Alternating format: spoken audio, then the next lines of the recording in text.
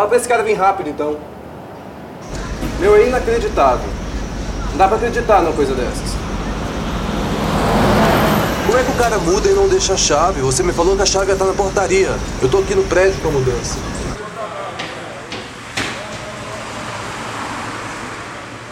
Você tem certeza que a chave não tá aí?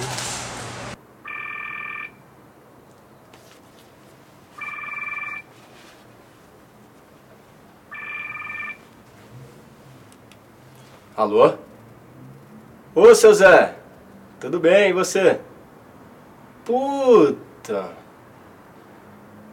Esqueci, né? Tá bom, tô indo pra aí.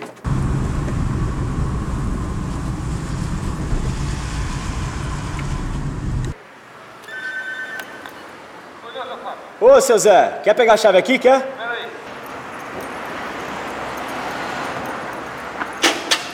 Não dá pra acreditar numa coisa dessa, cara.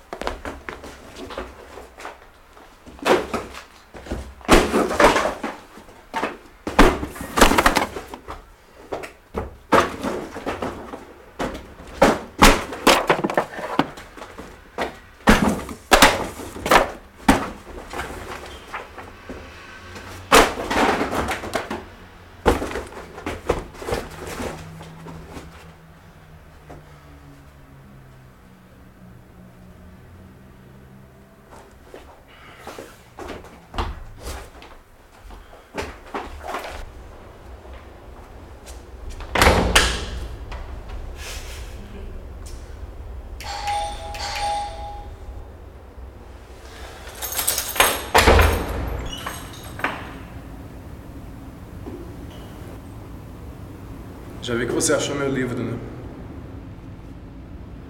Que esse livro aqui é teu?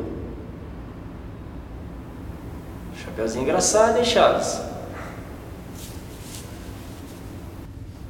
Meu café!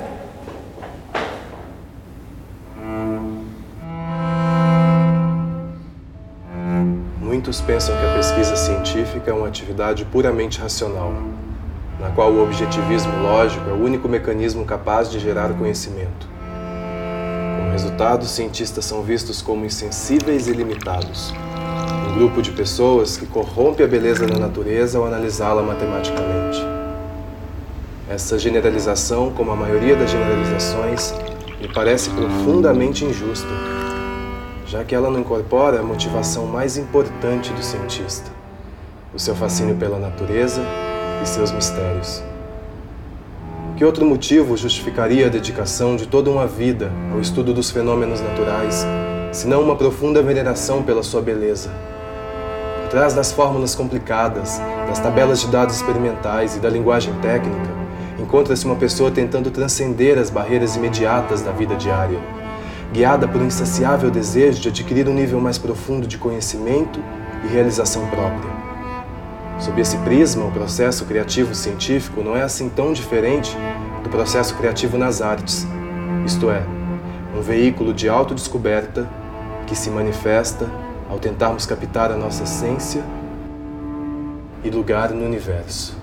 Exatamente isso que eu gosto tanto nesse livro. Saber que ciência, arte e religião estão intimamente ligados no teu processo de criação. Não, e no final é tudo um resumo da mesma coisa. É o homem apaixonado pela natureza, tentando entender o mundo. E ainda tem gente que acha que o Einstein era só um cientista. O problema é que tanto nossa percepção sensorial como os processos de pensamento que usamos para organizar o mundo à nossa volta são restringidos por uma visão polarizada da realidade, que se baseia em opostos como dia e noite, frio e quente, macho e fêmea, etc. A criação do mundo como conhecemos se dá a partir da dinâmica entre os opostos, da tensão da necessidade de ambos existirem no mesmo universo. Se a gente começa a pensar qual é a origem do universo, imediatamente a gente vai se deparar com umas questões bem fundamentais. Como é que a gente vai entender de onde veio tudo? Se nós assumirmos que tem um algo que criou tudo, a gente cai numa regressão infinita. Quem é que foi que criou esse algo que criou tudo? Se a gente disser que não existia nada antes de tudo, nós estamos assumindo a existência de um nada, o que implica na existência de um tudo que lhe é contrário. Nada já é muito. Em Alice no País das Maravilhas, quando o rei de Copas pergunta para ela: "O que você está vendo, Alice?", o que ela responde? Nada. E o que o rei responde para ela? Que ótimos olhos você tem.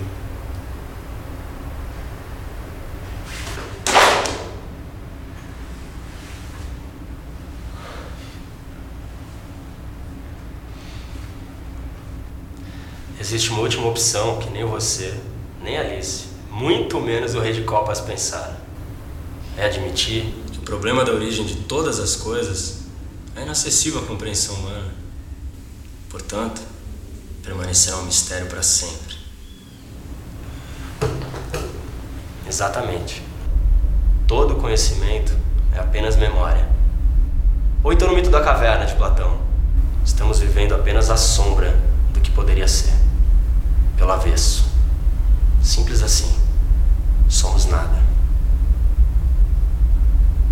Silêncio.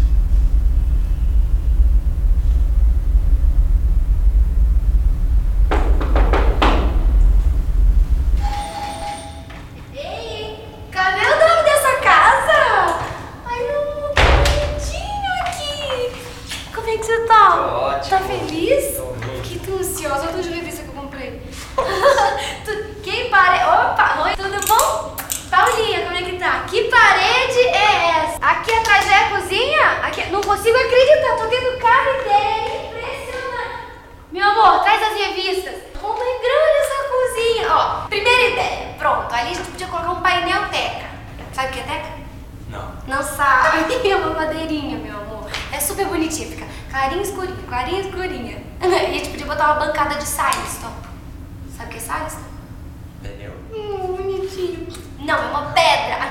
Uma pedra de um monte de cor, assim. Essa parede aqui, derruba. Pode derrubar, vai ficar muito... O que é isso aqui? Isso aqui é uma área externa? É uma área externa? Essa porta a gente vai ter que trocar, que não tá bacana, não. Agora, esse móvelzinho aqui, esse móvel é incrível, gente. Olha o tamanho desse banheiro! Essa soleirinha aqui vamos trocar, viu? Meu amor, vou fazer um xixizinho, traz as revistas pra mim, traz. Gente, o pé direito disso aqui não tem igual. Acho que a gente não tem que rebaixar, sabia? Porque isso pra botar um gesso com a luzinha. Obrigada, vamos fazer um xixizinho, já volto. Aqui cabe uma banheira. Então,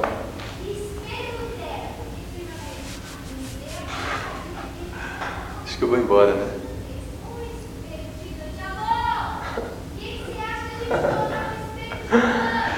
É. Então, tchau.